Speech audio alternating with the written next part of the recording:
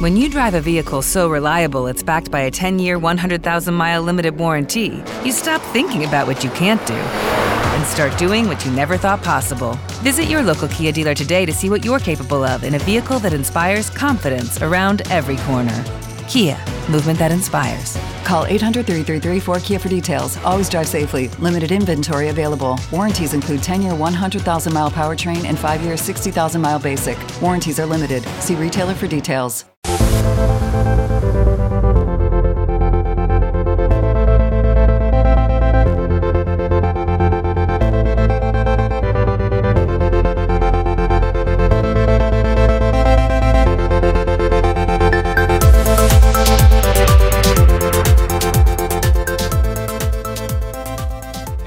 What's going on, everybody? Welcome back to another episode of the Reality Podcast, dropping that tea every week on all of your favorite reality television shows, from The Bachelorette to Survivor to The Challenge, The Circle, and more. We are here this week to recap the third episode of The Bachelorette, the 13th episode of The Challenge, Spies, Lies, and Allies. Feels like the 55th. And the seventh episode of Survivor 41. I am Josh Green. I am here alone to start the podcast. We do have a couple guests coming on.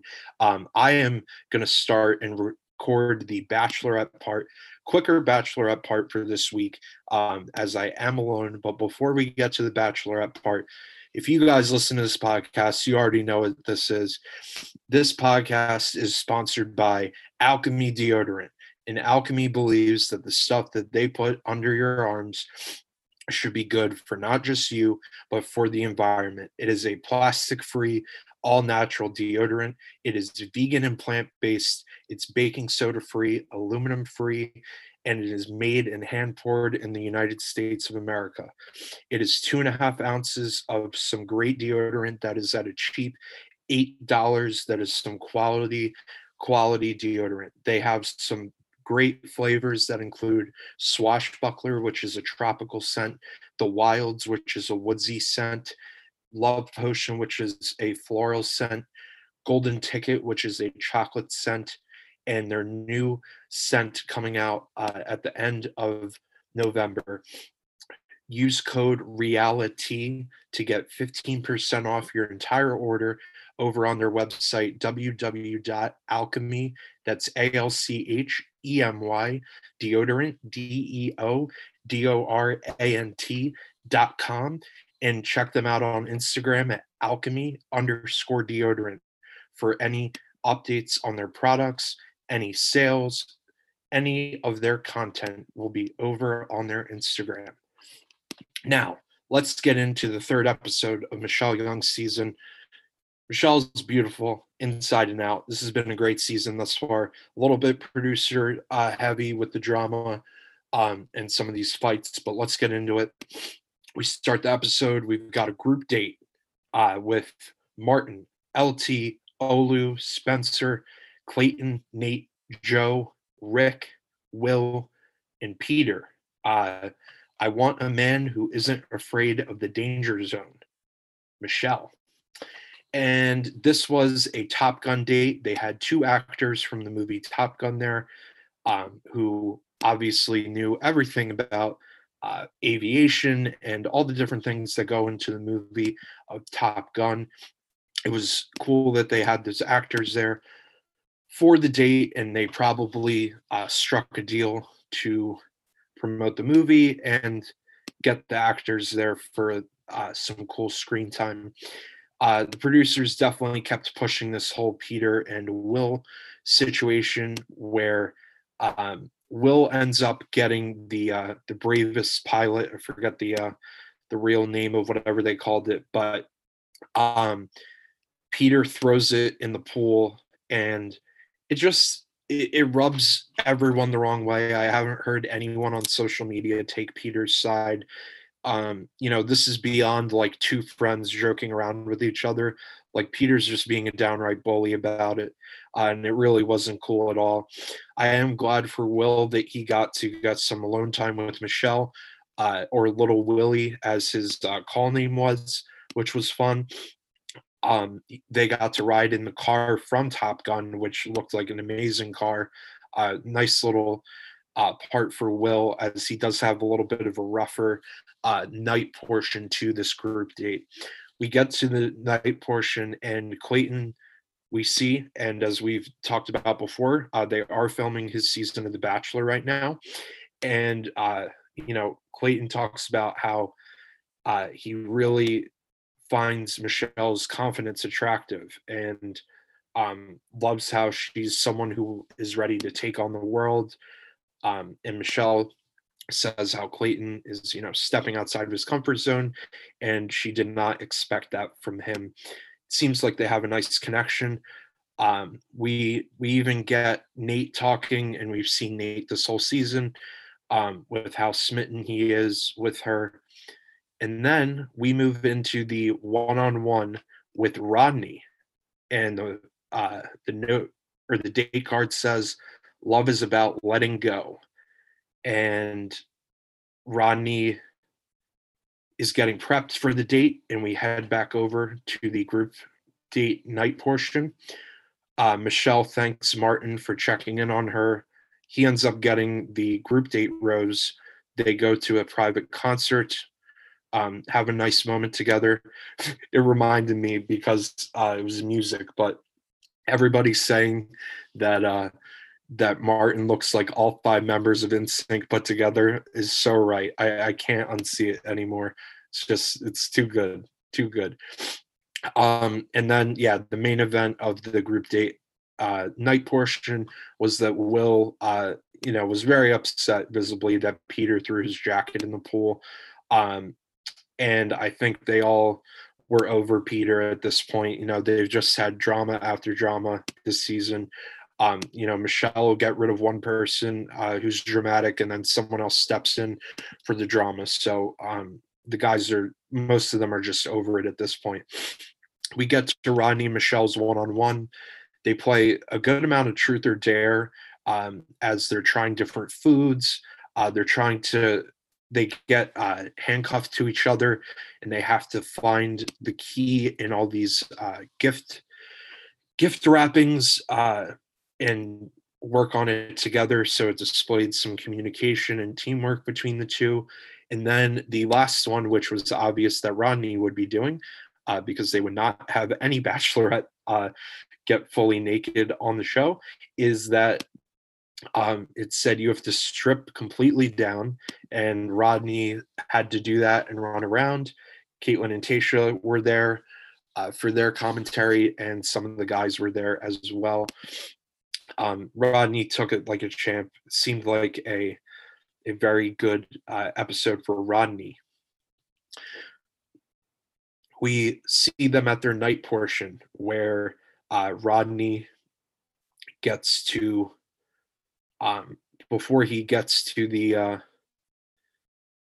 the dock, they're talking at the dock when they row out there, and they're talking about their truths, and things that they're scared of, their biggest fears. And Rodney says how his fear is passing away before becoming a husband and a father. So with a fear like that, and not saying like snakes or heights or anything like that, to say before becoming a husband or father, you can tell he really is looking for a serious committed relationship, and he's hoping that it's with Michelle. And I definitely thought that Rodney was someone who was more of a friend for Michelle in the beginning of this show, but it is seen to be that he is slowly, and definitely by the end of the one-on-one date, it seems that he's someone that could be here for the long haul, and potentially, maybe hometowns, maybe fantasy suites for Rodney, because he's a nice guy, and he's not in the drama. He's not doing anything stupid. He's solely there for Michelle. He has a good head on his shoulders, good job. I think he's like a biotech CEO or a medical salesman, but that's also like half of Bachelor Nation. So I could be wrong there, but I think think Rodney's someone that the show really enjoys and hopes that they'll have Rodney on for a while, as he's not anybody that sets a bad example for the season or for the show in general. Rodney also opens up, and as does Michelle. They both open up about their moms. Rodney opens up that his mom was a single mom for most of her life and had to work 3 jobs for her kids to make sure they had food on the table while growing up. And Michelle, before presenting the rose to Rodney, tells him that while Rodney has said to Michelle that he sees himself as an underdog, you know, he is certainly not an underdog, and that he should look at himself in a brighter light. And I was really happy for him here. I think he did a great job and was able to really get to Michelle's heart. And she took Caitlin and Tasha's advice from night one, which was don't count anybody out. And Tasha said that to her on night one. And I think she may have thought, oh, Rodney, he's just someone I'll keep as he's a nice guy, and he's better than Peter or something. But now I think she's looking at him in a different light, and someone that could be around for a while. I don't think he's in the long haul like Nate, or Romeo maybe, but I do think he is going to be here for a while, and I'm happy about that, because Rodney's someone who is not agitating to watch on screen like some of these men are that they cast on the show. We get to the second group date. Jamie, Leroy, Chris, Casey, Malik, Chris S., Brandon, Romeo. And we see that it is a group date, and it is a spoken word group date where they have to go up and say their spoken word poems in front of Michelle. And everyone's giving a lot of deep things about themselves, tying it in with Michelle. And Chris S. rather, is really happy that Chris G, excuse me, 2 Chris's makes it hard. Chris G makes it very happy because he's a motivational speaker. This is something he should knock out of the park. And I think everyone definitely was impressed with his spoken word poem that he delivered here. And we had Brandon, who took Michelle up on stage. Really, Brandon has been a standout thus far as well. Someone to definitely keep an eye on as far as, who could be here for a while. I think Brandon's definitely up there. Michelle's been impressed with him throughout, and he's been nothing but nice, open, everything that you would want. So far, Brandon has delivered to Michelle at this point. We see a short compilation. Pretty much everyone is doing a great job. Everyone's supporting one another. It seemed like a pretty deep emotional thing. No one was really upset with anyone until we get to Jamie. And Jamie didn't understand the assignment. Jamie says he lost his book, which, boy, bye. You did not lose your book. I mean, if you're going to lie, come up with a better lie. Like that. We're here for lying. Like, I mean, come on. We're going to be talking about The Challenge and Survivor, where they lie all the time, If you're going to lie, just come up with a better one. And that was frustrating. He says that, he forgot it, and it was ridiculous. I thought it was really, really not great at all. At the cocktail party, people are even getting more annoyed with Jamie as he just continues to talk about how he has such a great foundation and he has all this time. And I do know that like one-on-one can make all the difference because those dates are very long. But to me, it's just someone who clearly has not seen the show before. This was someone that they probably found on Instagram or ran into on the street wherever Jamie lives in, some area. This could easily be a casting story where they saw him, at a mall or a smoothie shop, and they saw a good-looking guy and thought that he would be great for the show. But I mean, you can tell immediately as soon as the producer conversation gets aired.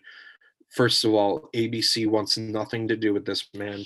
They want absolutely nothing to do with this man. They're looking at him and they know that all of us are just as annoyed as they are with this man. He is calling for a producer, and we just have had it with him already. And then the comments that he made about Michelle, calling it spring break and how he shouldn't have to compete with a guy like Brandon. It really, after that, I just lost a ton of respect for Jamie. And I just really feel like the show did as well, because the implication he was making was really rude and disrespectful to Michelle, who went out of her way to give him the first one-on-one and felt like she had a good connection with the man, and he just absolutely tore her to shreds for no reason at all. And really, it was really disrespectful. Now, it doesn't give anyone the right to um, feel that they can go on social media and attack Jamie the way that he has been. I think it says a lot more about the trolls out there who are, messaging Jamie things about his mother's suicide. Like, that's really disrespectful and uncalled for. So if you're doing that, please stop. Don't do that. That's really disrespectful. Even though Jamie didn't have the best showing on the show, and he said some definitely disrespectful things to Michelle, it does not mean you have to go out and say that he's the reason that his mom killed herself. Like, that's way too far, and the man saw that happen. Like, that is way too below the belt and something that no one should be saying. And I bring it up because I know Jamie has been getting some of that hate out there on social media, and it's really unwarranted to that point. So save your time, do something better. Donate to a suicide hotline. Donate to a volunteer organization to help suicide when you think you might use the time to berate a contestant on reality television. Decide to do something better instead of something sad and abysmal like that. So we get past the producer conversation, and we head to the cocktail party, or the short version that we have. Martin, Rodney, and Brandon have roses heading into this cocktail party. Rick speaks to Michelle in the short part of the cocktail party that we see, and Rick gets told by Michelle. Rick lays it out. He says everybody is frustrated with what's been going on. This has not been said in the house as a house, so someone is telling you something lies. And I actually enjoyed from Michelle here. There's a lot of times where the lead would protect the person who did this. Michelle straight up was like, it was Jamie. Jamie was the one who told me. And after that, Rick is telling Nate and Casey about this. They talk to Jamie, and Jamie, you can just tell, did not expect this to happen. The way he was presenting himself, his body language, his communication to the men, you could tell he thought that production was not going to bring this up, and that Michelle would not divulge any of this information to anybody else on the show. And that was not going to be the case. Michelle is not putting up with any bullshit this season. She's sending home any man that's related to the drama, and that is why, among many other reasons, that so many people really enjoy her on this season of The Bachelorette. And I was very happy that she escorted Jamie out before the cocktail party was even ended, before the rose ceremony started. She just told him to go home, and I'm happy she's willing to play ball with the show, but she's not willing to play ball like some of the other leads did in the past. One that comes to mind is Hannah Brown, where Luke P was in the show till the final four, and the signs were everywhere that he should have been gone. Um, there's plenty of other people that have dragged contestants through because production told them to, for drama, whatever it may be. And I just feel for Michelle, because it seems like every time the drama leaves, including next episode, there's a new person for dramas. So it's frustrating. But nonetheless, Jamie goes home. Caitlin and Tasha come in. They say, look, cocktail party's canceled. Michelle's not feeling good. She wants to go right to the rose ceremony. We see Joe, Rick, Leroy, Nate, Casey, Chris G, Chris S, Clayton, Olu, Romeo, and Will get roses. So we are seeing Malik, Peter, LT, and Spencer go home. Honestly, forgot LT was still on the show. Very happy that Peter went home. I think Michelle made the right decision here. Peter is just, every season when I think I see somebody, and this happens all the time on this franchise. It really does. Every single season on this show, on this franchise, whether it be Paradise, Bachelor, Bachelorette, I always think I see the person that is, on the show. They always find the crazy people. They really do. And every season of The Bachelor, Bachelorette, Bachelor in Paradise, I always think I've seen the worst. Peter is the worst of them all. Of the worst, Peter is the worst. He truly, truly, truly is. And, I'm glad Michelle handled it this way. I think she handled it with class and handled it well. She escorted Jamie out before the rose ceremony.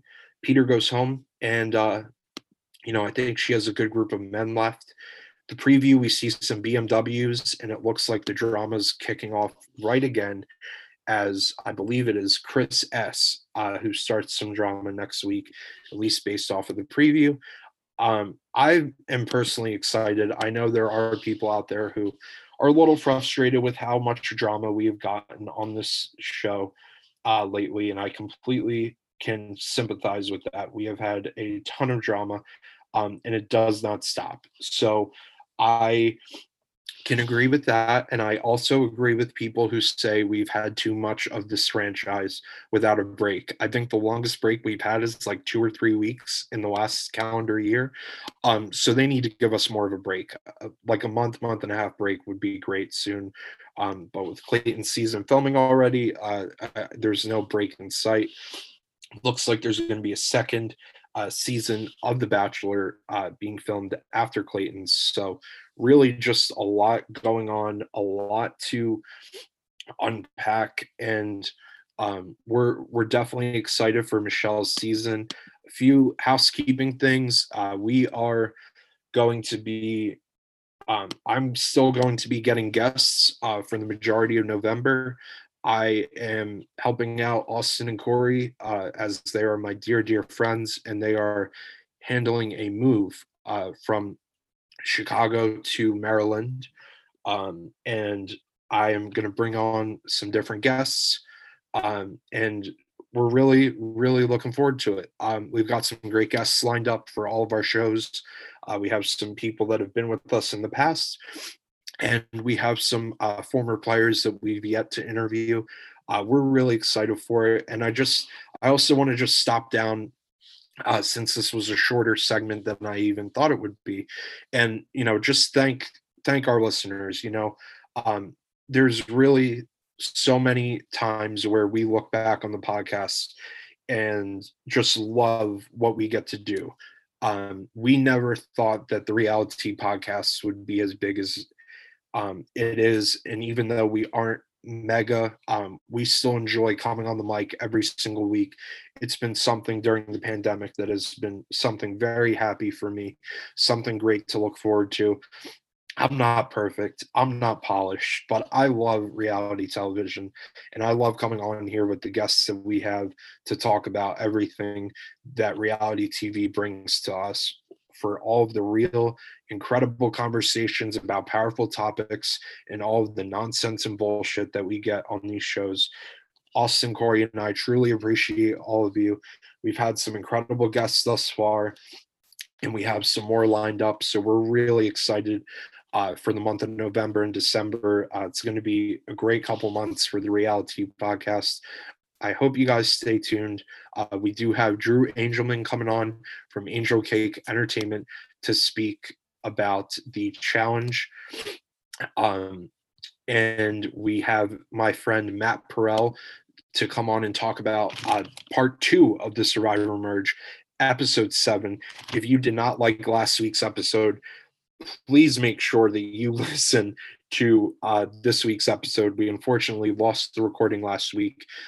First time we've had that happen here at the Reality Podcast in a year and 2 months. So, if we just had it happen once, that's okay by me.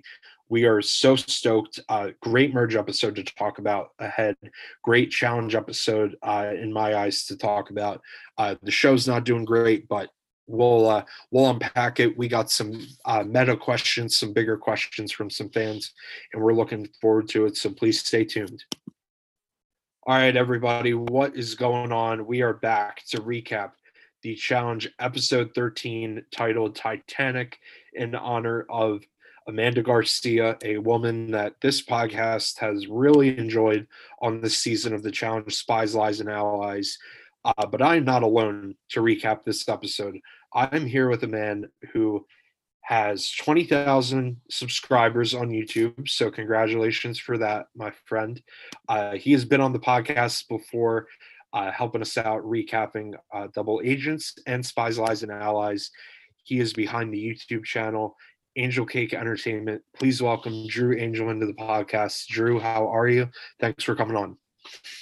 I'm doing well. Thank you so much for having me. Yeah, I can't believe the 20,000 mark. I feel like I've been working so much that I can't sit down and just soak it all in. But it's something. I pinch myself every time I see that number and log into my to upload another video. You kill it, man. You really do. And it's not just the words you're saying. You always have great graphics and always have great videos that you incorporate into it. And I know Austin and Corey will always send me one when you're uploading, and now I'm subscribed, so I get them all the time. And we tell our other challenge friends that are fans, and it's been great. We haven't had you on in a few episodes, so I want to just ask you, in general, we've switched to this team format, where before we had the double agents, pairs and infiltration type format. So I want to ask you, before we get into the episode, beat by beat, what do you think of this team format thus far? Do you like it? I was skeptical, to say the very least, of this format when it was starting to get swapped up. After Bettina and Corey won against Amber and Jeremiah, I was nervous for the switch up because I was worried that they were going to default back to the vet truce. It seemed like everything was going to start getting really lively, and it almost feels like a new season started. We got through the preliminary season, the preseason of the challenge, to get to the regular season of the challenge.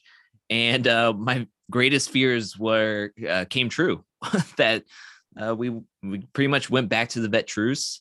And I think the way they're handling the team format is just not good. But I will say this, I just finished rewatching Gauntlet 3, and they handled the team format just the same, with the vets just completely dominating the rookies, and they never swapped up.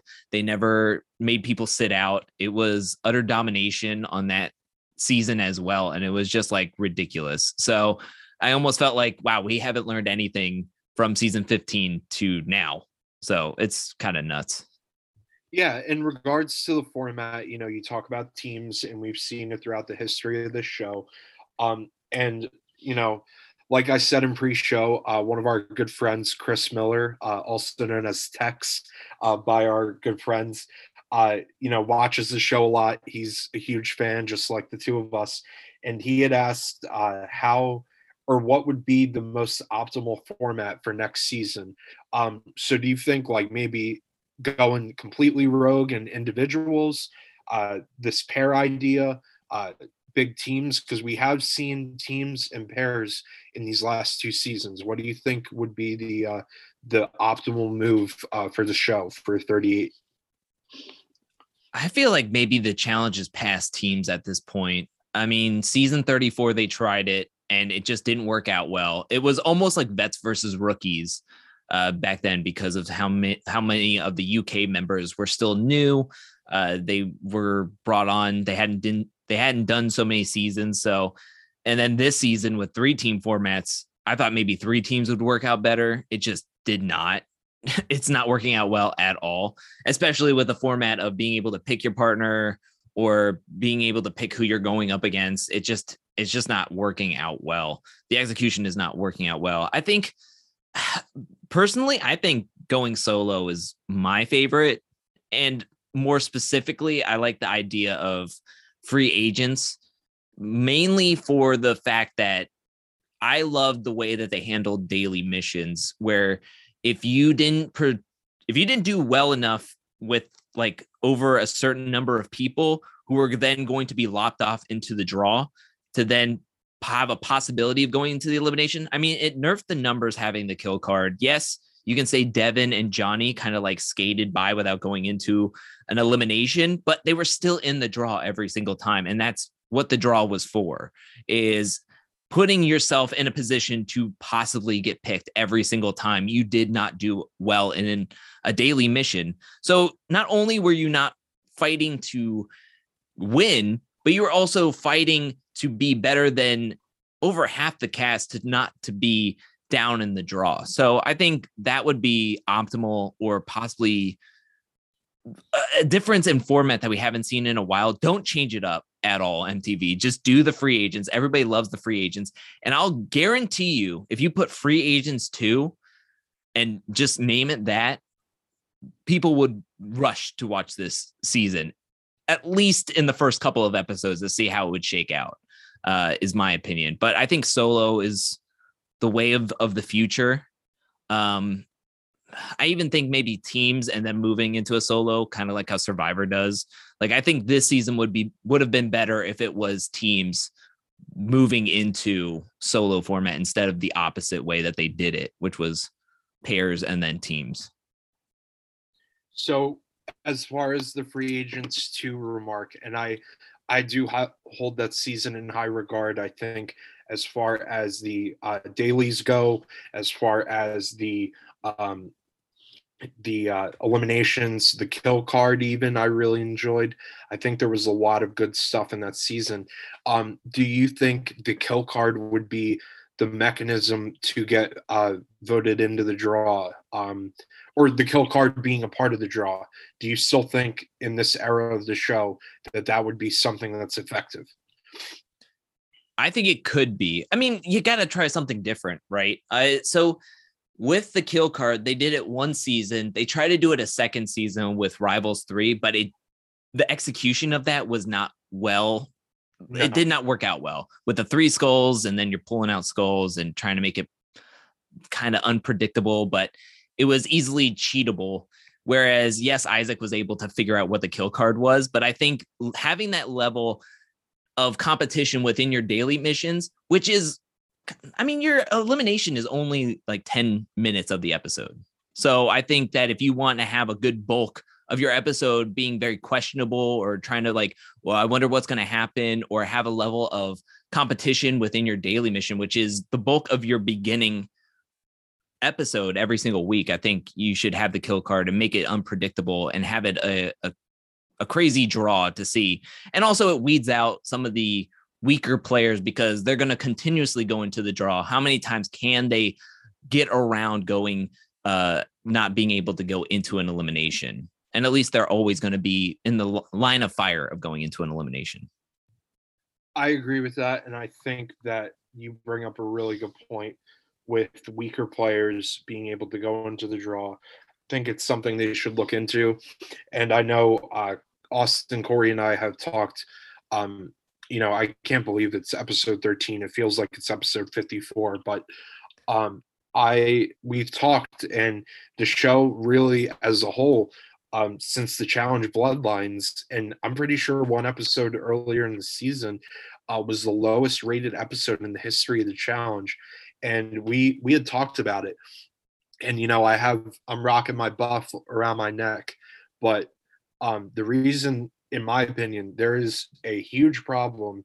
There are so many people I know that watch Survivor and the Challenge and Big Brother. Like, when you watch reality TV, you want to watch a bunch of shows.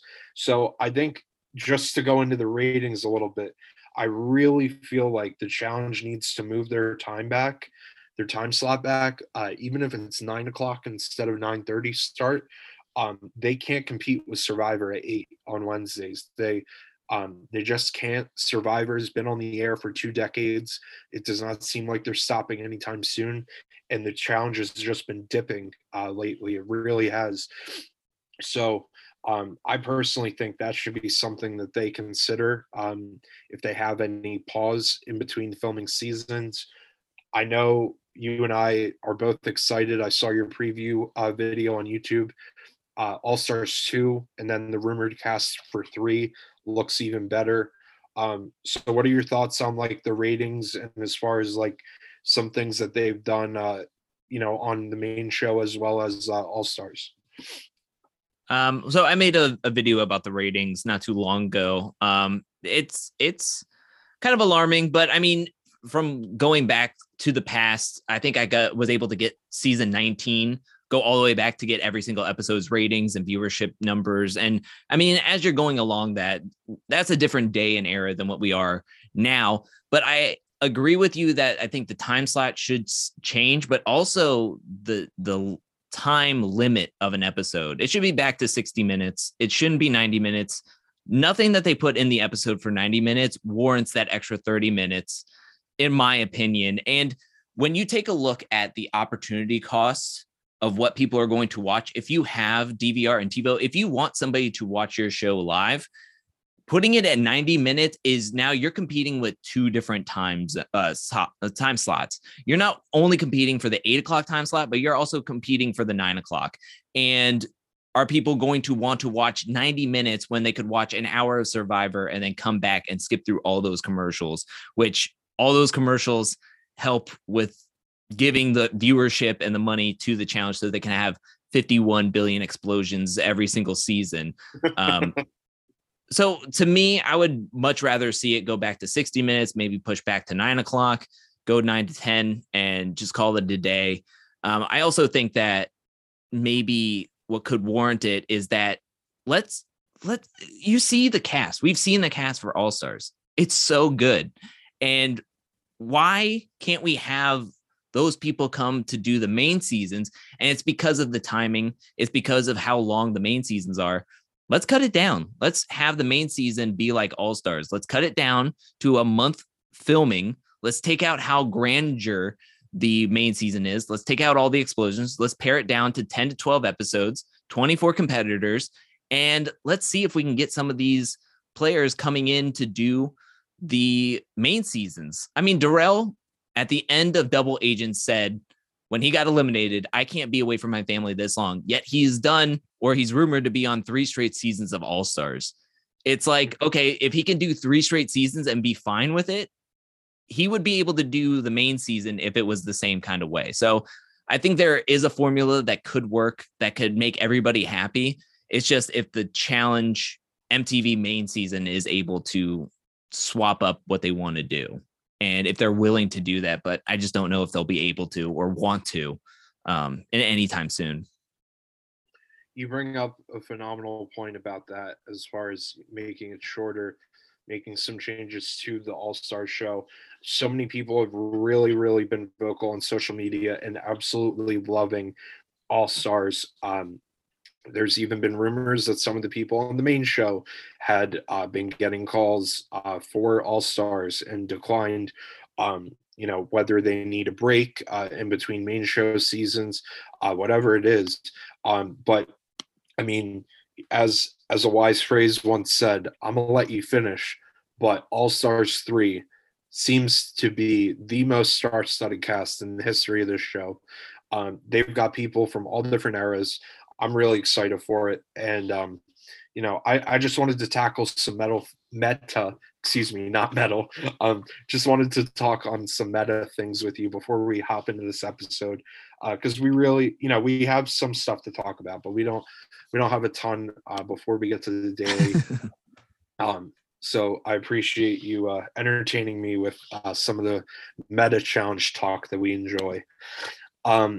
We get to Josh and Logan. They're speaking a bit of Spanish together, and it seems like Logan.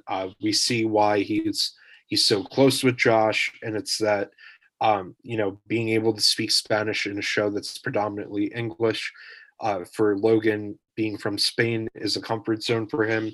I just wanted to highlight that because I think it's something really great that the show even aired, first of all, and we're not the biggest fans of Josh out there, but I will say he does bring different things to the table. He's been in the middle of everything politically this season. Even if he were to go out, it's a girls' day next week, but if he were to go out next week somehow, like in a medical DQ or something, Josh is in one of the best positions in the house right now. Drew, let's stop down on that. Josh has been in the game since War of the Worlds 1, every season since then.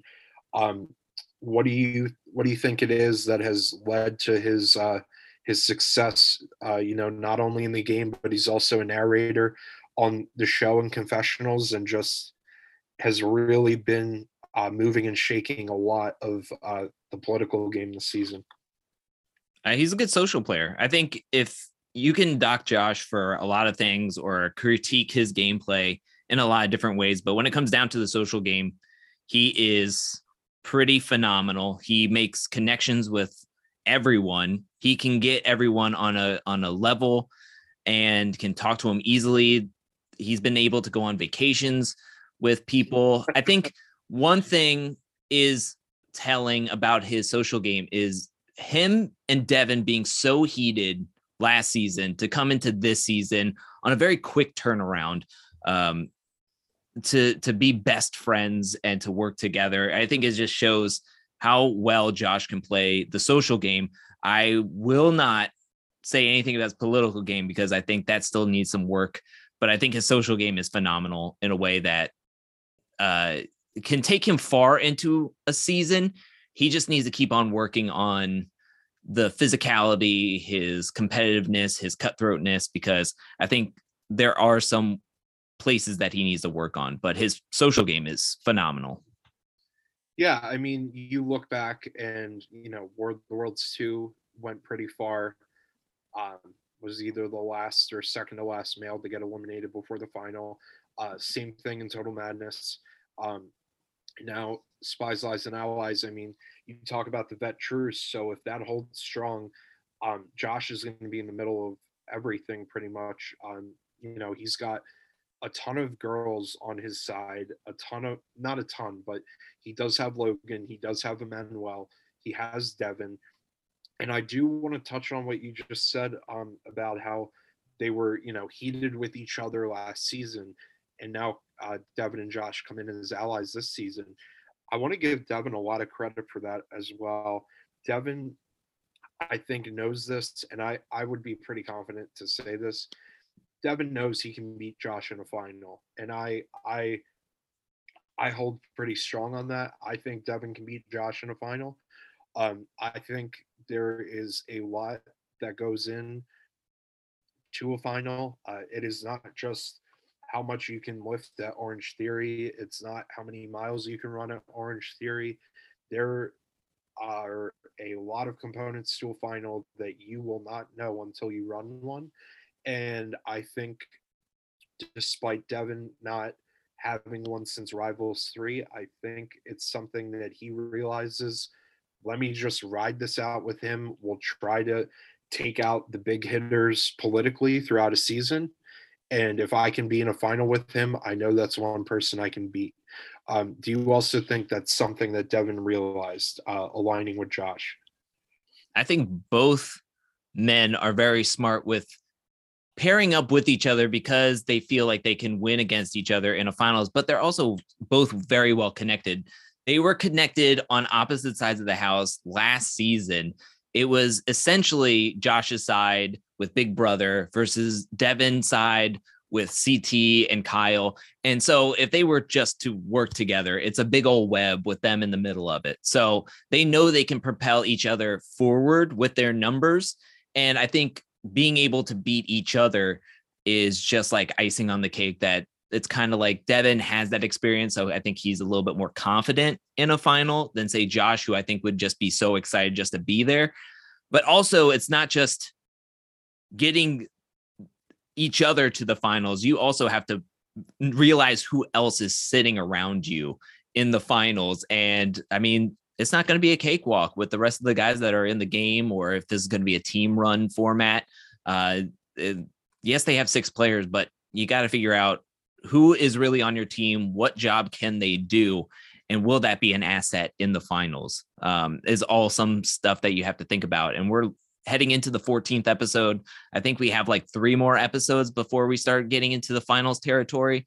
And so you got to keep yourself safe, and then also know who you're surrounding yourself with heading into the finals.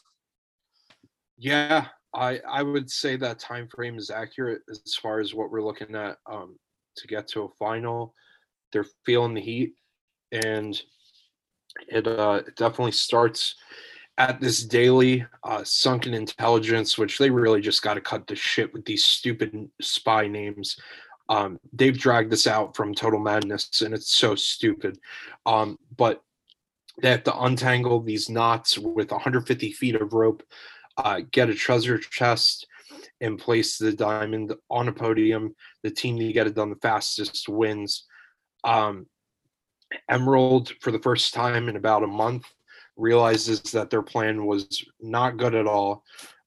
They were not confident that they were definitely in first.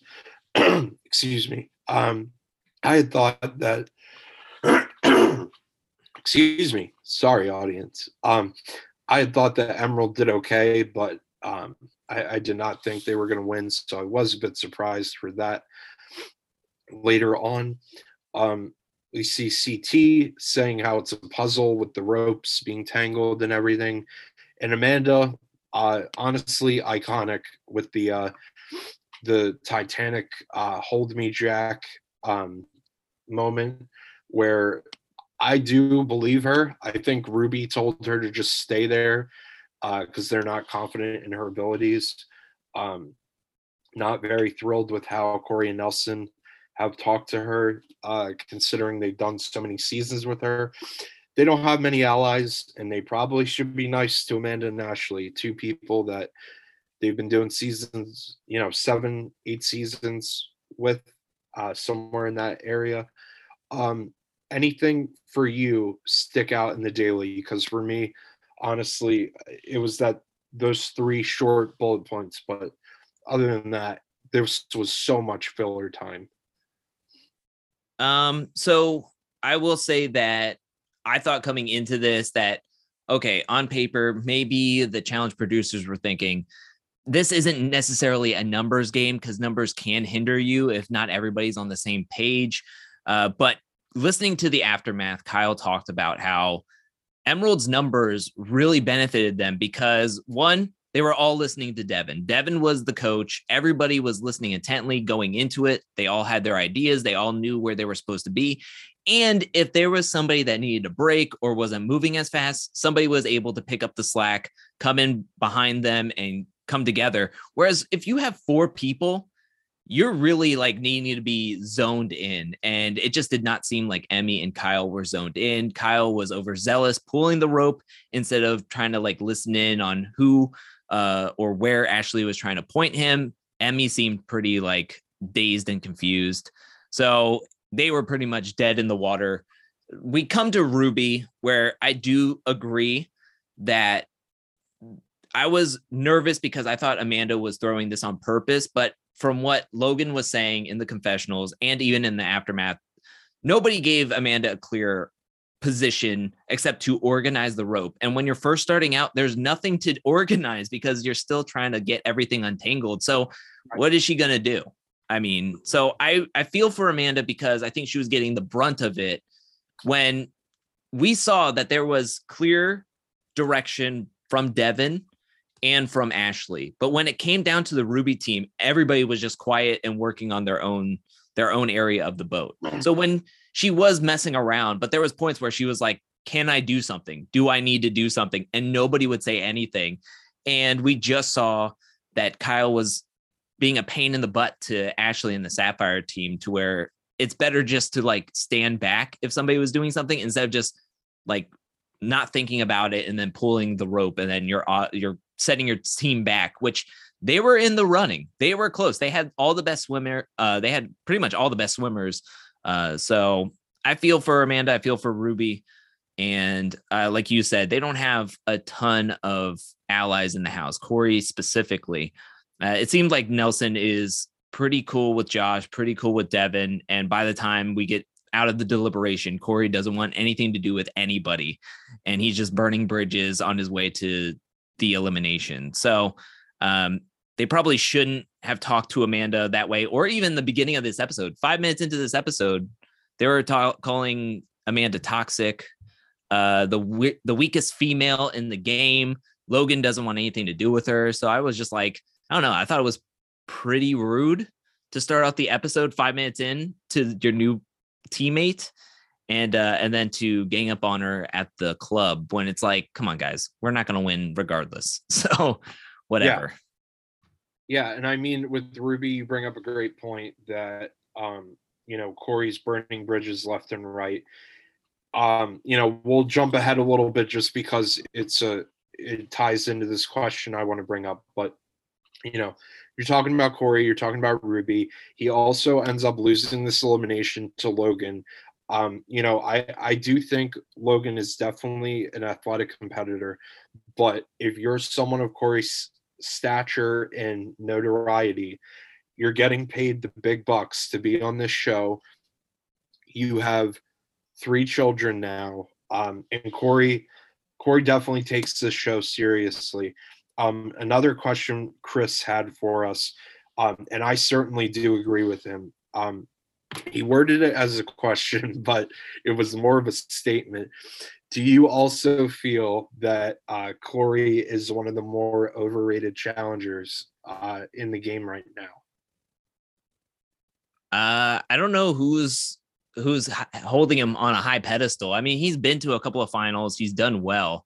I don't think he's overrated or underrated. I think that he is a player that continuously pushes himself to do well, but hasn't taken his game to the next level.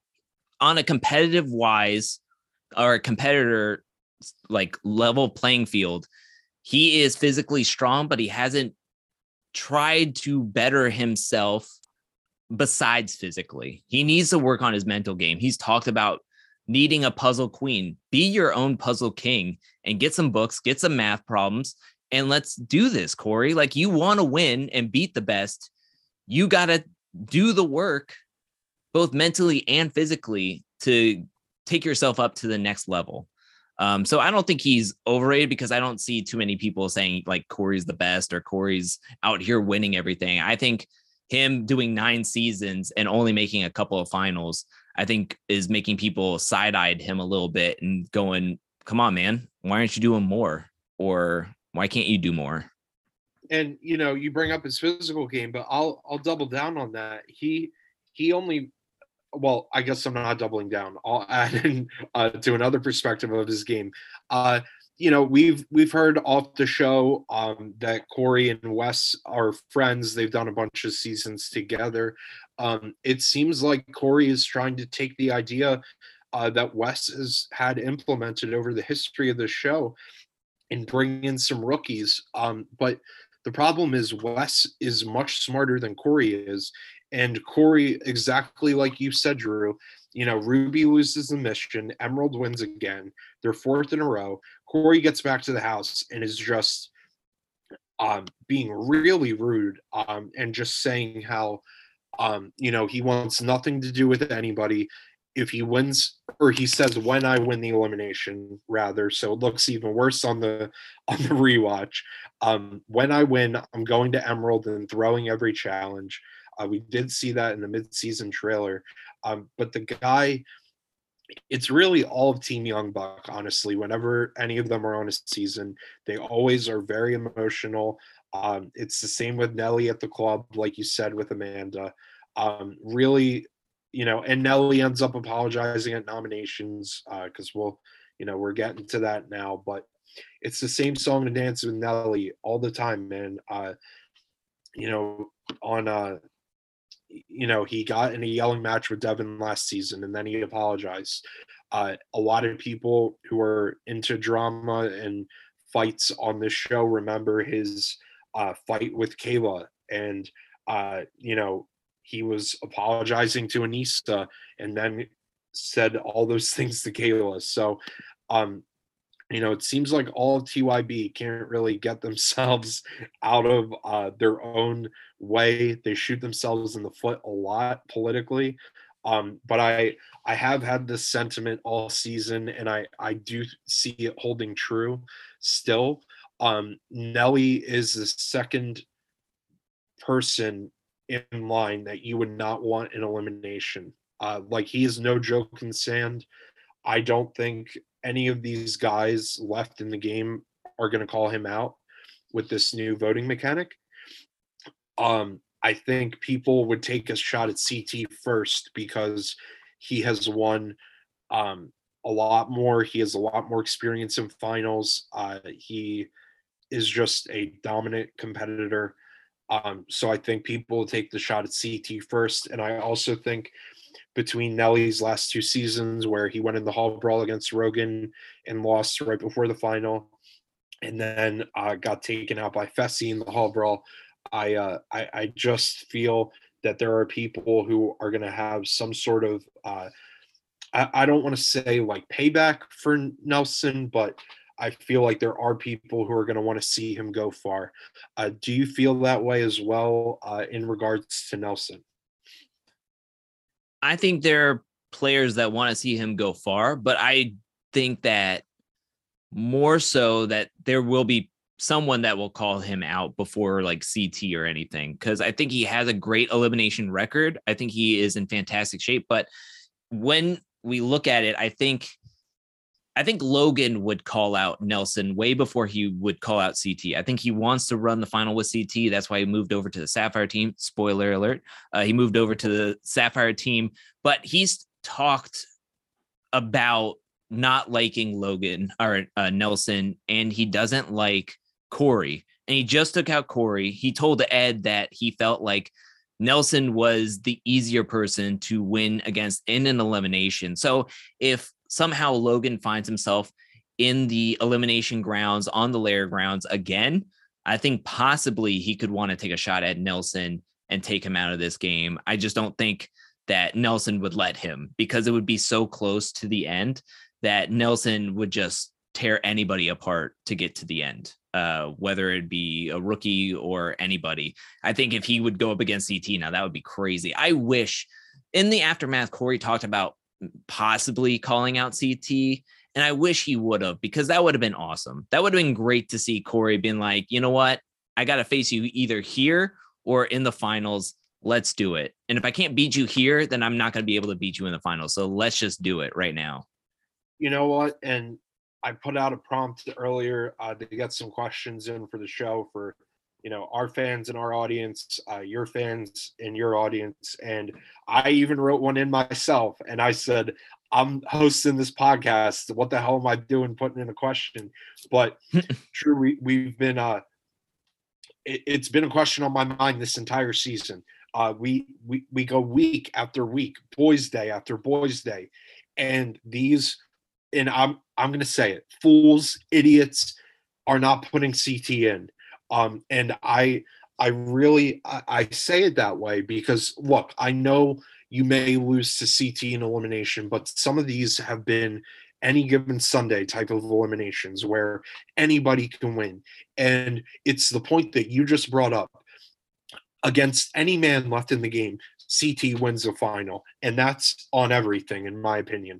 He takes any man down in this game. There isn't a man who is close enough to CT's ability to be able to eat, do a puzzle, any portion in the water. CT is better than every single man in the game. So I don't understand, and I feel like Corey, he's in his 9th season. This is his 9th right now, and I don't know why he didn't take the shot. Corey gets a lot of money to go on the show. He gets a lot of money for filming Teen Mom. I don't understand why he didn't see the writing on the wall that if he wanted to win a final, sure, if he beats Logan, great. But then guess what? Then you still have Kyle and you have CT. And like I just feel like even if it was Kyle, I think Corey's game could have freed up a little bit more, in my opinion. If it was CT, I mean, he still would have got voted in again. And people would have said, hey, thanks for the help, but you're gone still. But, I mean, if Corey made a final without CT, he might have that opportunity soon from what I hear, because CT is filming a movie. He was actually not at the reunion for Spies, Lies, and Allies. He's filming refilming or remaking a 1930s classic movie. So he's continuing his movie career that he's been dedicated to after Habitual with him and his childhood friend. But I digress on CT's movie career. We head to nominations where it's 4 people that are up for options. But we really think once we get to the lair, obviously it wasn't going to be Nelly, so it's really 3. It's Logan, Kyle, CT. Now, to me, I guess Logan, he is, as we've seen in the episodes, he did get injured. Corey just wants to try and survive to another day.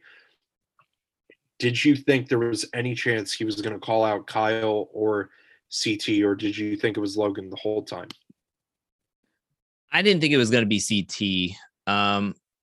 I thought it was going to be, first of all, I thought it was going to be Logan who was going to be the agency vote, thinking that the vet truce was going to stay. So seeing Corey as the agency vote, I was like, okay. And with the buildup of him and Kyle butting heads earlier in the season, and they never liked each other, I was kind of thinking it was going to be 50-50, but knowing that Logan had an injury, he is a rookie, it's just better to go after Logan. I don't like Logan talking in the confessionals saying that Corey doesn't have the balls or whatever. I mean, this is a game. You take your shots when you need to, and Corey did what he thought was best for his game. Sad to say he wasn't mentally into it, especially after losing round 1, but you just got to take your shots the best that you can. And if it just doesn't go your way, it doesn't go your way. I heard Corey talk about how he only has 1 ACL and he's trying to balance on this giant crate, trying to pull this flaming rope out of another man's hand. So, I mean, it's tough. It's a tough elimination for him. But you just got to take your shots. the way where you see fit. And I almost wish that Corey would have stayed in this game because I wanted to see everything that he was planning on doing. Swap up, let's go, let's sabotage, let's destroy the emerald cell from the inside out, just start ripping the seams out. Would have been awesome to see. I think we're definitely setting up for, even though Corey went out tonight, I am expecting the Emerald Cell to be shaken up next week by virtue of the Girls' Day.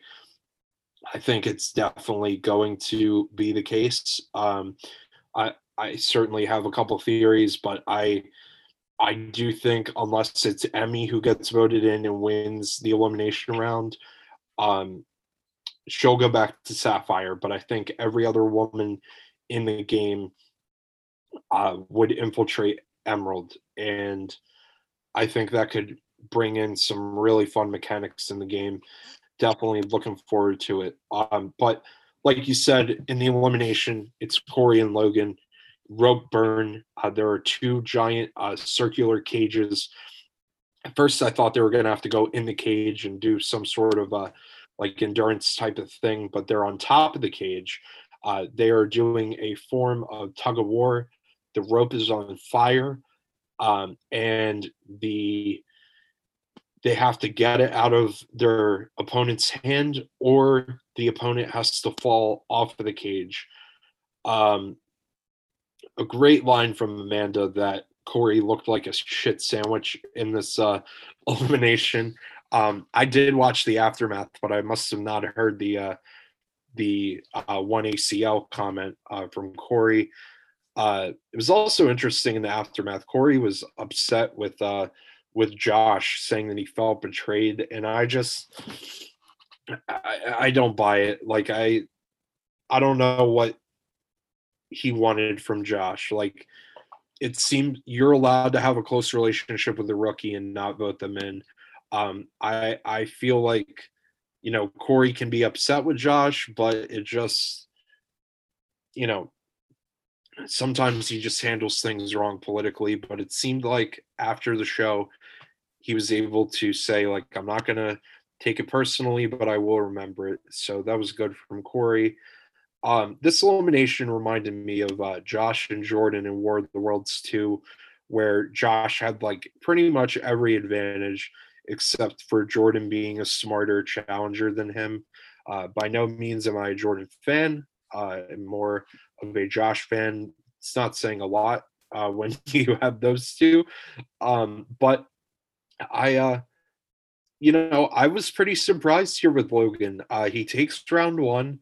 In round two, right away, as soon as his hand comes off of the rope, he snaps Corey, and Corey is trembling very fast and falls off of the sphere, and he takes a 2-0. Logan takes Kyle's spot on Sapphire. Kyle goes back to Ruby. And I do want to touch on something I missed earlier.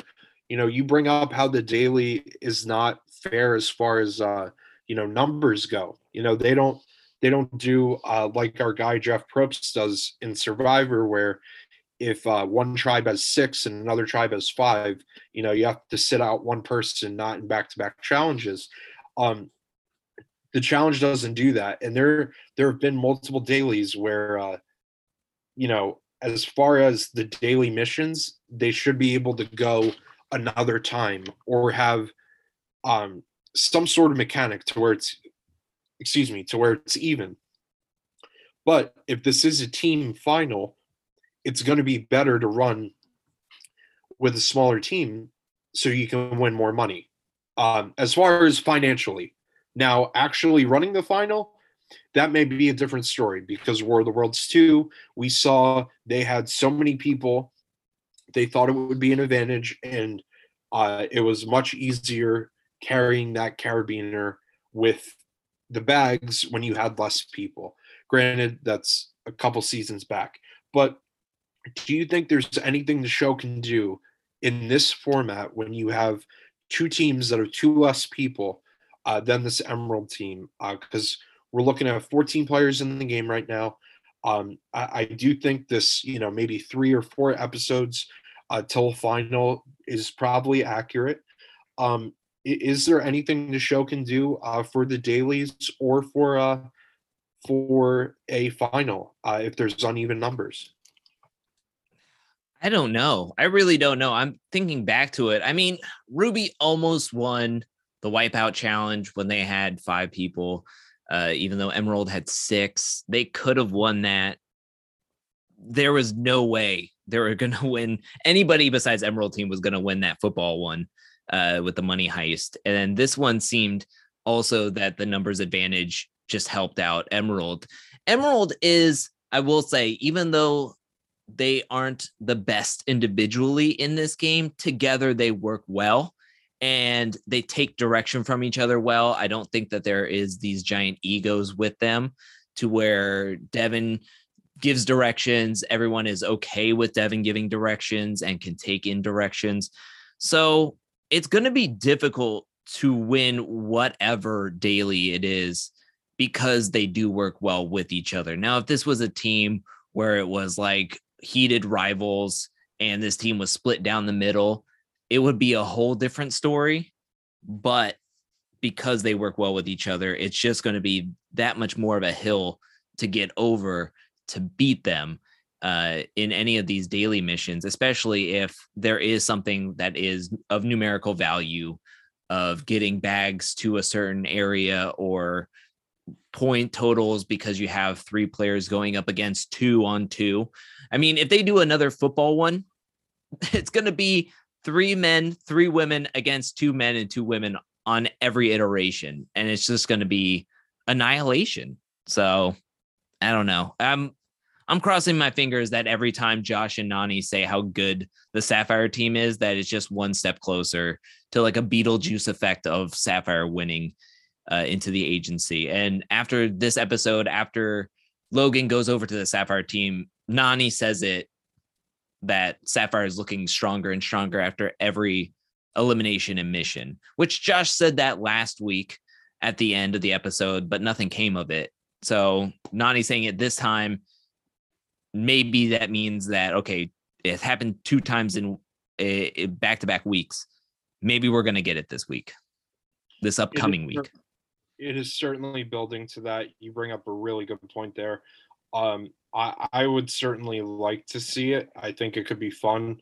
I think, if we can see CT in power, I'm always here for that. I think he's very undervalued politically in this game. And I think the agency can make some big moves if Sapphire were to be the agency. I don't know for sure. I think Sapphire benefits more on a guy's day because they could use some of these big guns out of the game. Yes, Logan's athletic, like I said, but give me Kyle or Nelly or even Devin over Logan, who's also injured, like we said earlier in the podcast. But I'm not going to want an injured rookie in a final over 3 guys that have been to at least the final apiece. So I would definitely, if I'm CT, if I'm Logan, those vet guys that are still in the game, even Josh, even though Josh hasn't seen a final, I'd still rather have Josh on my team than Logan.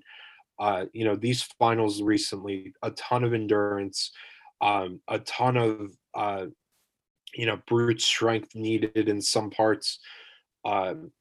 Puzzles Josh isn't horrible at either, so he's not the best, but he's not the worst, which isn't saying a lot with the competitors on MTV.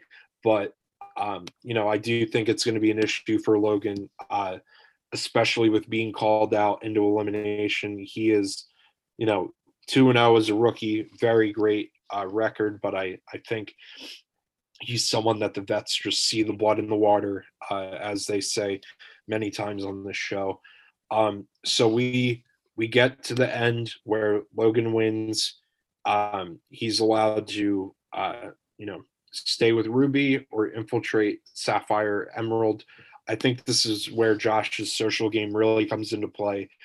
Corey calls out Logan, but Logan, by winning, infiltrates and takes Kyle's spot on Sapphire, does not take up Emerald's spot. Kyle goes back to Ruby. Again, Drew, Josh, it seems he's got his way.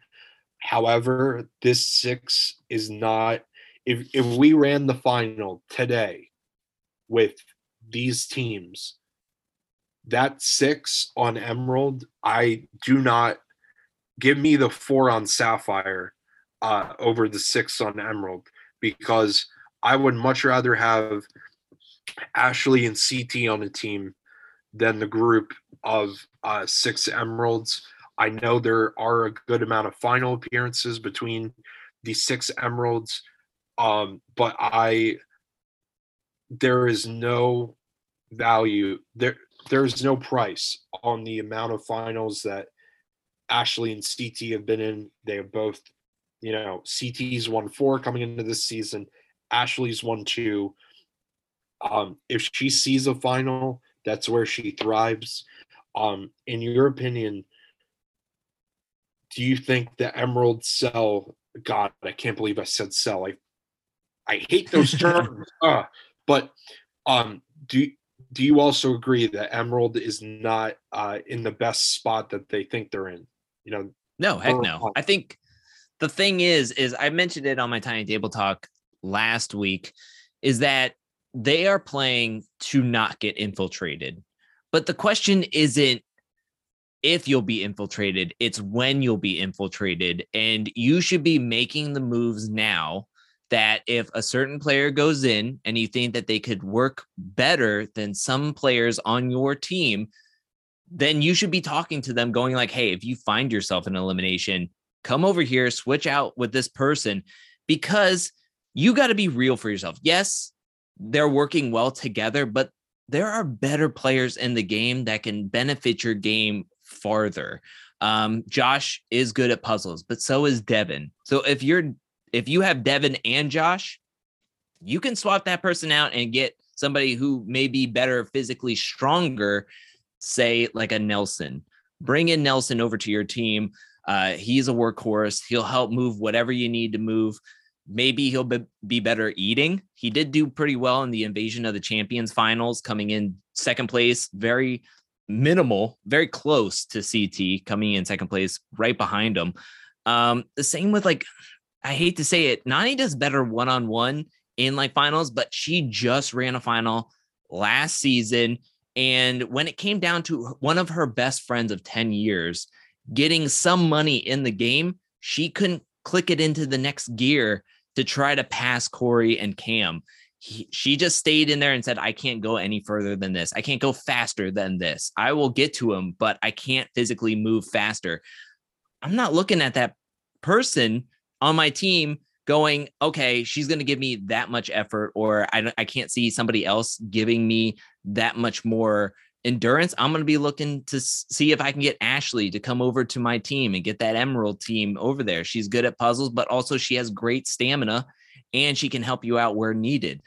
So to me, there's always better players that you can swap out. And it's frustrating when you have someone like Devin, who is smart in the game, and he's just looking to just go with the players that he's with because he knows he can point them in the right directions. But when it comes down to it, I just don't think that the Emerald is a sleek machine when it comes down to long distance. Whereas I think maybe Sapphire could really pull it out.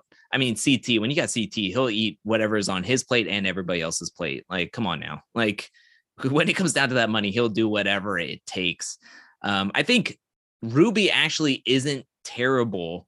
Amanda's good at puzzles. Nelson will move whatever he needs to move. It's just going to come down to Kyle, who has done well in finals, and then Big T really shelling it out, which I think Big T is very underrated.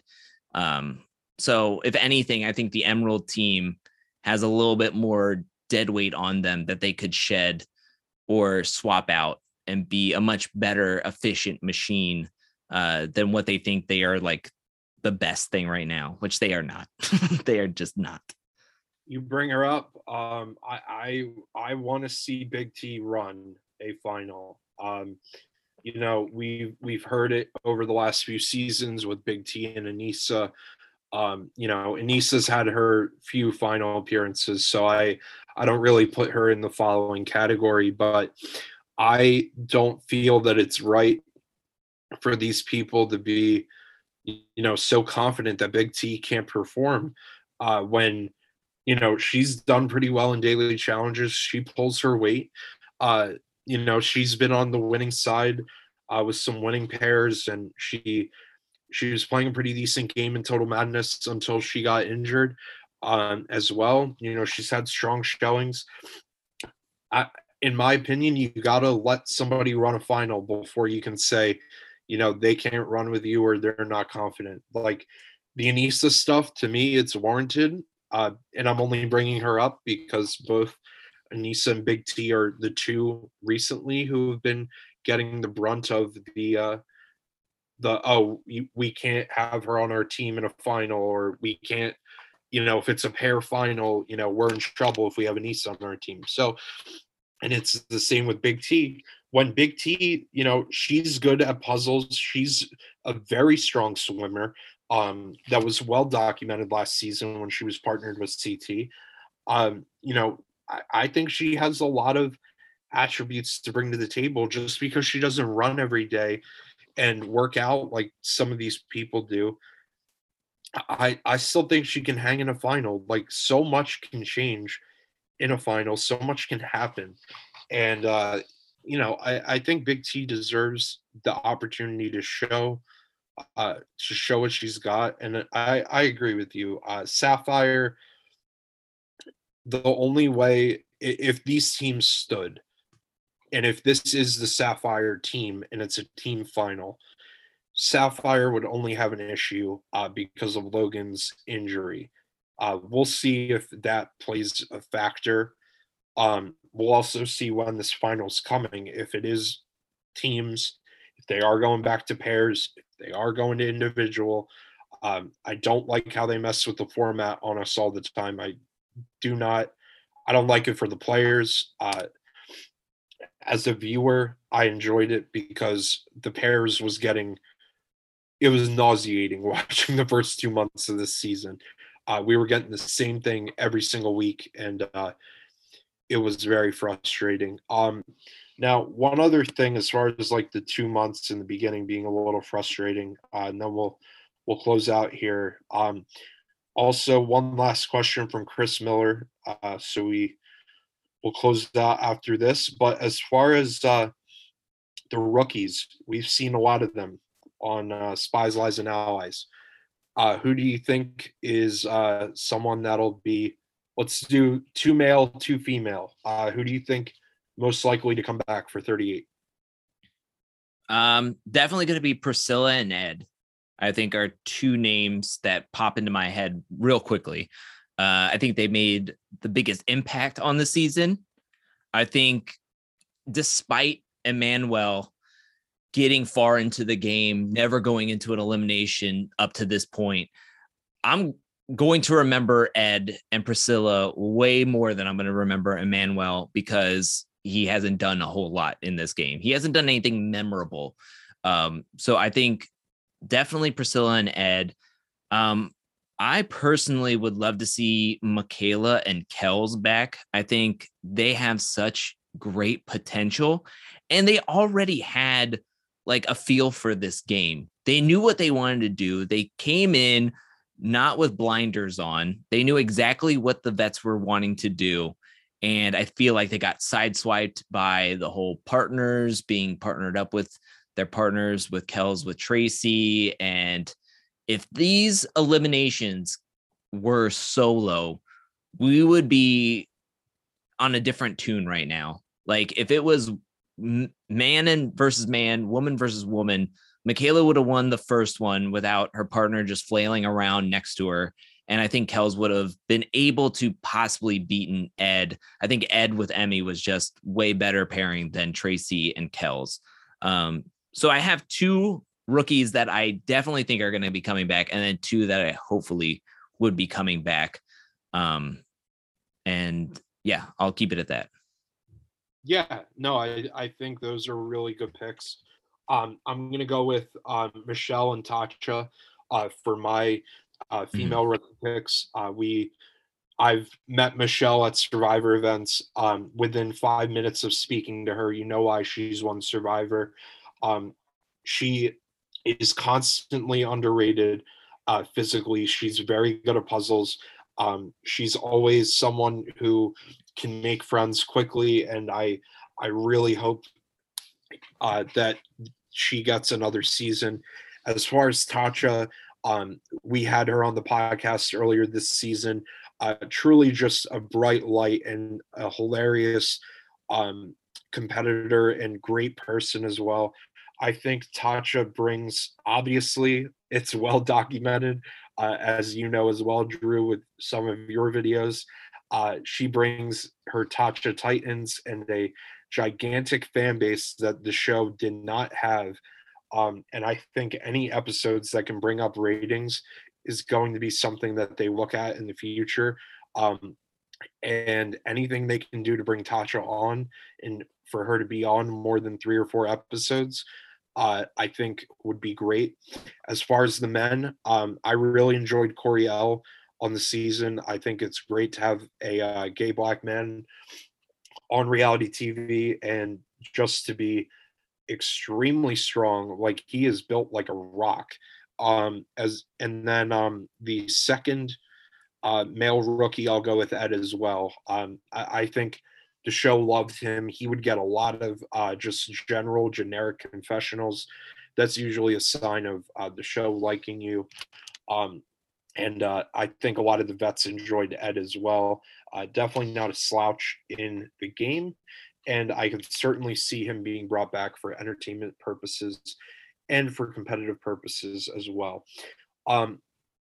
But I enjoyed this one. We talked a lot of meta things, who may come back, formats, people's strategies. Is Corey Wharton overrated, underrated? A lot of great stuff on this episode. As Drew mentioned, we are getting down to the nitty gritty, not Nelson's needy greedy in Final Reckoning. We are getting down to the nitty gritty of this season. Looking forward to this potential final and seeing, well, not potential, this final and seeing who will be running. Definitely looking forward to the reunion. They just got back from filming it in Amsterdam, which is very cool. So at least they got to travel somewhere fun for it. Seems like there was a good amount of drama over there. I won't say who, but we do have at least one guest from Spies, Lies, and Allies lined up for the reunion. Very much hoping that stays strong with everything going on this season and with Viacom. If it does, we promise that we will have a great reunion episode for that. Drew, before we let you go, let our listeners know where they can check you out on social media and where they can find your phenomenal videos on your YouTube channel. You can find my YouTube channels on Angel Cake Entertainment, where I do mostly the challenge-based content, but I'm also going into other reality TV-based content. And you can find me on Instagram and Twitter at Drew Angelman. Drew, again, thank you so much. I really enjoyed this, talking to you. Always great. You always provide a great perspective on the show. Guys, stick around. We are going to be getting into the Merge episode part 2, Survivor episode 7, coming up next with my guest, Matt Perel. Thanks. All right, everybody. As promised, we are back for part 2 of the Merge episode of Survivor 41. They left us on a cliffhanger. There was not really a cliffhanger. I think we also realized why Paramount Plus uploaded 3 seasons of Australian Survivor with all the twists we've been getting this season. I'm not alone to recap this episode. I'm back with my friend who was here last week Unfortunately, we lost the recording.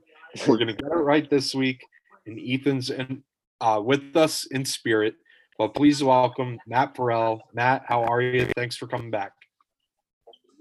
Josh, thank you for having me. I'm glad that not only are we making it up, but we're making it up on a much better episode. I think the best episode of the season. So I'm a lot more passionate and excited to talk about this episode than I was about last. So glad to leave that in the last week. Yes. It was certainly a very good episode. I really enjoyed a lot of what happened. I thought it was a fun immunity challenge. I loved the editing that went on. We'll definitely talk about that throughout the recap tonight. But yeah, let's dive right in, just like they did in the episode last night. We start with Jeff talking to Erica at the setup for the immunity challenge. He tells everybody what ended up happening while Erica was on Exile Island. And Erica informs us that she smashed the hourglass, which why wouldn't she? Because there was no consequence for her to smash the hourglass, and she got free immunity. So we now have Ricard, Evie, Sydney, Deshawn, Evie, and Danny and Nasir competing for immunity. Matt, if you're someone in the game, you really can't be mad at Erica over this, right? Oh, not at all. I think every single one of them would have made the same exact move. And that's why it felt so foolish leaving on that cliffhanger, because you couldn't blame her. She made the best move for her, and it didn't seem like anyone had any hard feelings, or at least as we've seen so far. I think the only hard feelings, and obviously the players weren't going to say this out loud, but I know you and I talked about this as soon as it was airing. But for 20 years of this show, it's always been about winning and trying your hardest. And this twist just said, screw that. If you win, you're now getting punished. And I know you were. Oh, yeah. I'm glad that Danny and Deshawn, they showed them like being able to kind of show the other side of how the fans felt too, and how the players felt, and they didn't run from it or hide from it, production at least, and they addressed it head on. Like I'm not used to this as an athlete, and I think many people could kind of like feel that way, because it's just good for the toughest season ever. It's for people who just lost, and I'm glad that Deshaun kind of said like, hey, like this is the precursor for what we heard before coming out here, like anything goes. So but then again, like he addressed in other parts of the episode saying like, I wish I could just kind of play more of a social game and not have to play with all these different advantages. So it was good to see from production side that they were able to show us that, like, they didn't show all the rosy stuff. They showed that people were not happy with it, because it was messed up, and it was a terrible way for Sydney to go out, who I thought was such a fun character. And oh man, I think she had so much left in her, and I think that we will definitely be seeing her again in the future. She, if you thought she was fun on the show, her exit press was even better. To shout out people, she did some exit press with Dalton Ross over at EW, who does a ton of great work every week on Survivor coverage. She did some coverage with Mike Bloom over on Parade.com, and did some coverage with the great Rob Sesternino over at Rob Is a Podcast. And her exit press was just lethal. She was cutting mainly Heather. She said some rough stuff about Heather, which we'll see if that's warranted. But Sydney definitely we don't know Heather. No. We've seen nothing of her, and it's very interesting. But who knows? Maybe she'll have a strong ending, and she'll come in strong, and she's gonna have this they've been doing all these flashbacks. Maybe at the end they're just going to flash back on all the things that she should have had a confessional on, and it's just like she was pulling the strings the whole time. Yeah, That'd be pretty. It'd be fitting for this season. But we Loving the flashbacks. Oh yeah, they were great. They especially the one later in the episode, but we'll look into that. But that was great. So, we're at the immunity challenge. Like I said earlier, the majority Luvu group, along with Evie and Ricard, are competing for immunity at this point. In this, we've seen this challenge in the past in San Juan del Sur and in Survivor Cambodia, where you have to make a brick tower with your feet only, and the first person to get all the bricks stacked and then put a flag in the middle where there's a bit of a hole wins. I actually thought this was going to be great for Sydney, and she did do a good job in this challenge. But I thought she was going to win this one. Did you feel the same way? Oh yeah, I felt strong about Sydney winning, but I mean, as Sydney said in her exit press, supposedly Ricard's a dancer and he's good with his feet. I have each episode grown to like Ricard more and more, and I think that he may be playing the best game after, because like I thought Shan was playing the best game, and then boom, she did a couple things where she like kind of put herself in a worse position. Liana was in a great position, and then after last night, I don't know, like I know you feel like she's kind of still in a great position, and she probably is, and she probably will find herself back. But I feel like Ricard's in a pretty good situation right now, where he's in the majority alliance, and also I feel like he's gonna be a middle guy where like they're gonna pull you over because he was on that tribe of two, so they're gonna feel like I don't know. I feel like he's in a strong position. How do you feel? Yeah, I think Ricard is in a great spot. I do think, though, with how big of a twist this was, I think he needed that immunity. I think he would have went home if he didn't win immunity. Oh, yeah.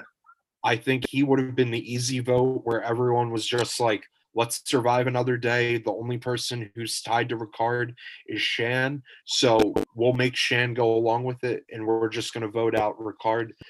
So I think that was a huge win for him last night. But I do think he's in a decent spot. I think he could be someone who picks up people like, Erica and Heather, who don't really seem to be rocking with the Luvus.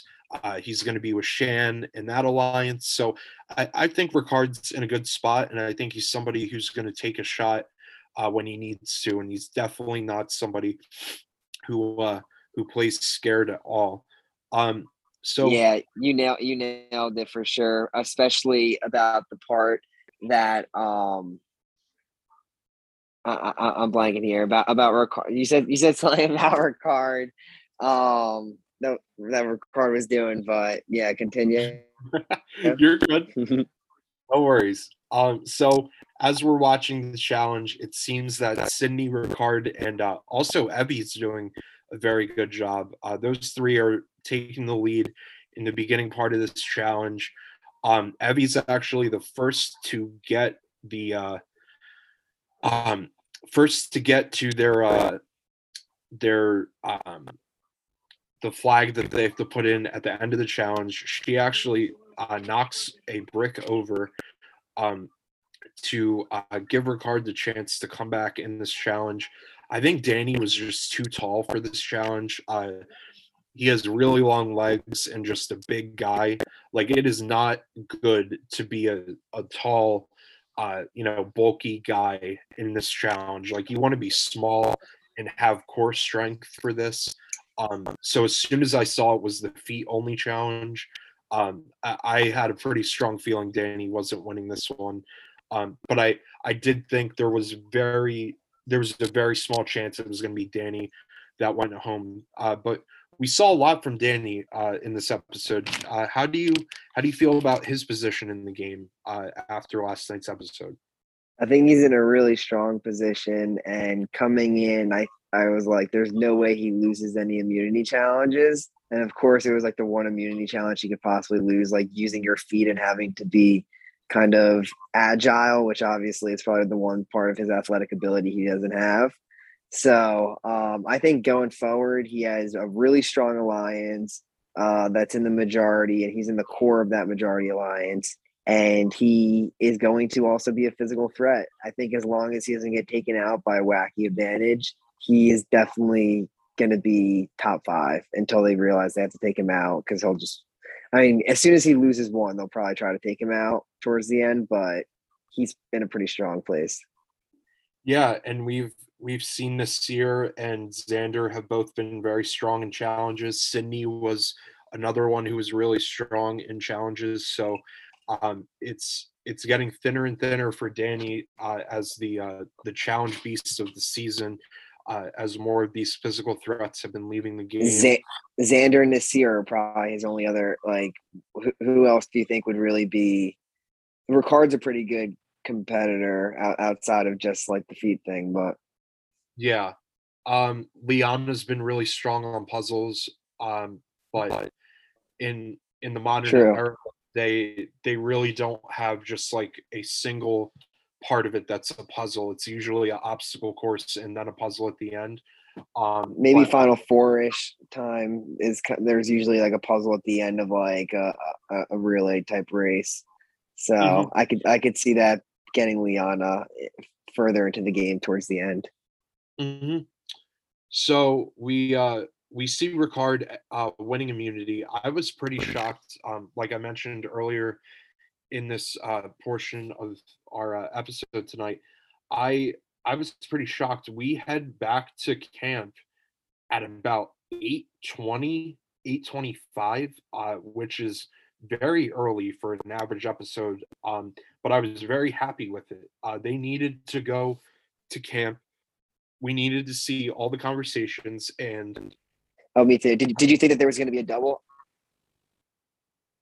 What? I'm sorry, you cut out. I said, do you think that there was going to be a double eviction with how much time they left? So I didn't think there would be like a double vote out or double boot episode. If they were going to do that, I think they would have made the episode 2 hours. I do think it could happen later in the game. But they never like introduced that we were going to be breaking the group in half and doing like 2 tribals.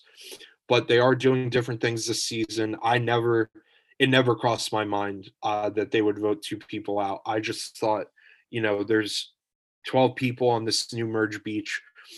We didn't really get to see much of the dynamics last week, and they needed to make up for it. And I really think they did. We saw a lot of different groups talking. Big time.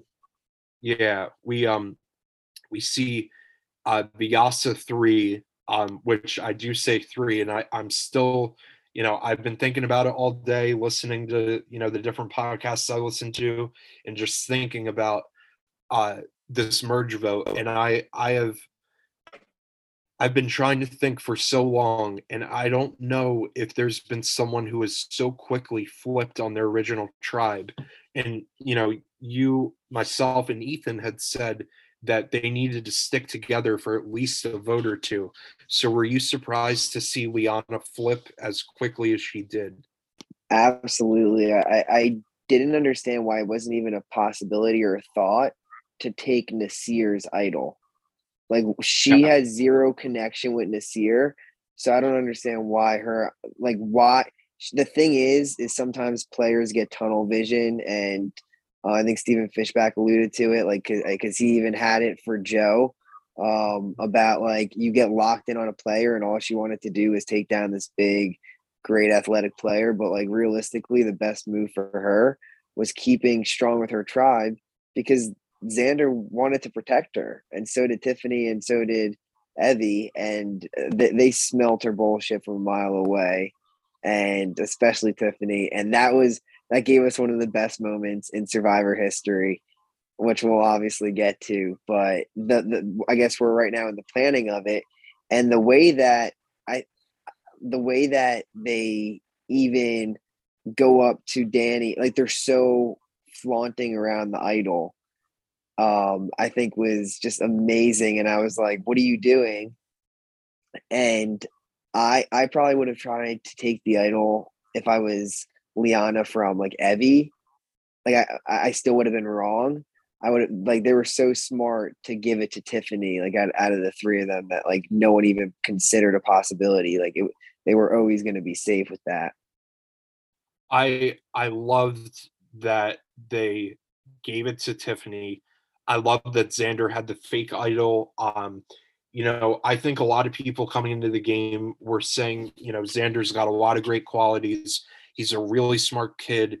He goes to the University of Chicago. Clearly, he's very athletic. But people were just, they were worried about his age, that he's 20 and he may not have the life experience.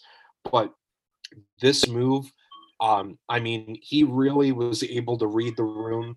We'll get to it at the split vote also, but the way that, he's sitting in the middle in the back, 20-year-old kid at a merge vote in his first season of the show, and just says, hey, Tiffany, don't pull out the idol. They know that we have it. Ballsy move. Yeah, especially with the vote being 5-4-3. One person voting the wrong way could have caused a tie or a revote. So it really, it shifted everything completely. And I think Evie should be very happy that Sydney ended up using her shot in the dark, which we'll get to in the tribal. But because of the split, if it had been tied, I think they would have stacked the votes on Evie, and Evie would have went home if they had to revote. But before we get to tribal, we're seeing what ends up being the majority in this vote. We see Ricard, talking with Shan and Liana and Danny, Deshawn, and Nasir. They're all speaking about what they want to do for this vote tonight. We're first seeing that they want Sydney out because they're worried about Nasir's idol, and then Ricard won immunity. And that's why I think Ricard's win was so important, was that they weren't going to try to blindside Nasir with the idol because they worked with him on original Luvu. And I think if Ricard didn't win, I really think he would have went home over Sydney, because Deshawn and Danny would have wanted to keep Sydney. And she was the casualty in this vote. The thing is, though, now that I think about it, Ricard probably would have been safe in the sense that Deshawn and Danny were, and I think this is also the reason why they probably manipulated maybe Liana not to take it from Nasir, is because they did not want a guy going home. They felt like the guys were getting picked off, and I think that they were like it made me think, like, why would they just throw Sydney to the wolves so quickly after being so close with her and building so much trust? And they're so paranoid about like the women picking them off that they pretty much decided to give up one of their own instead of letting Nasir go, which probably was the right move for them, because Nasir has thrown out Deshawn and Danny's name multiple times. So knowing that, they shouldn't take out the target that's been saying your name, not the one that like literally has been by your side. That just didn't make sense. And you're completely correct there. And Sydney she said in her exit press that she wasn't upset too much with the people she was working with in the game. If you look at the vote history of last night's tribal, because now that it aired, it is out there. Her people, she said she wanted to work with, I guess from the merge and then also pre-merge as well. The people she wanted to work with were let me make sure I get this right. It was Tiffany, Evie, Xander, Danny, and Deshawn. And none of those people wrote her name down. Now, Deshawn threw her name out for the split, but I think Sydney was okay with it because she also threw Deshaun's name out at one point. And that tribal just got crazy. So I think she took it like a champ. Oh it yeah. it was like you said earlier in the episode, we hear from Xander, who's talking to Danny for the first time since their summit with JD a couple episodes ago, where Xander's telling Danny, like, hey, I'm going to play the idol on Evie that the majority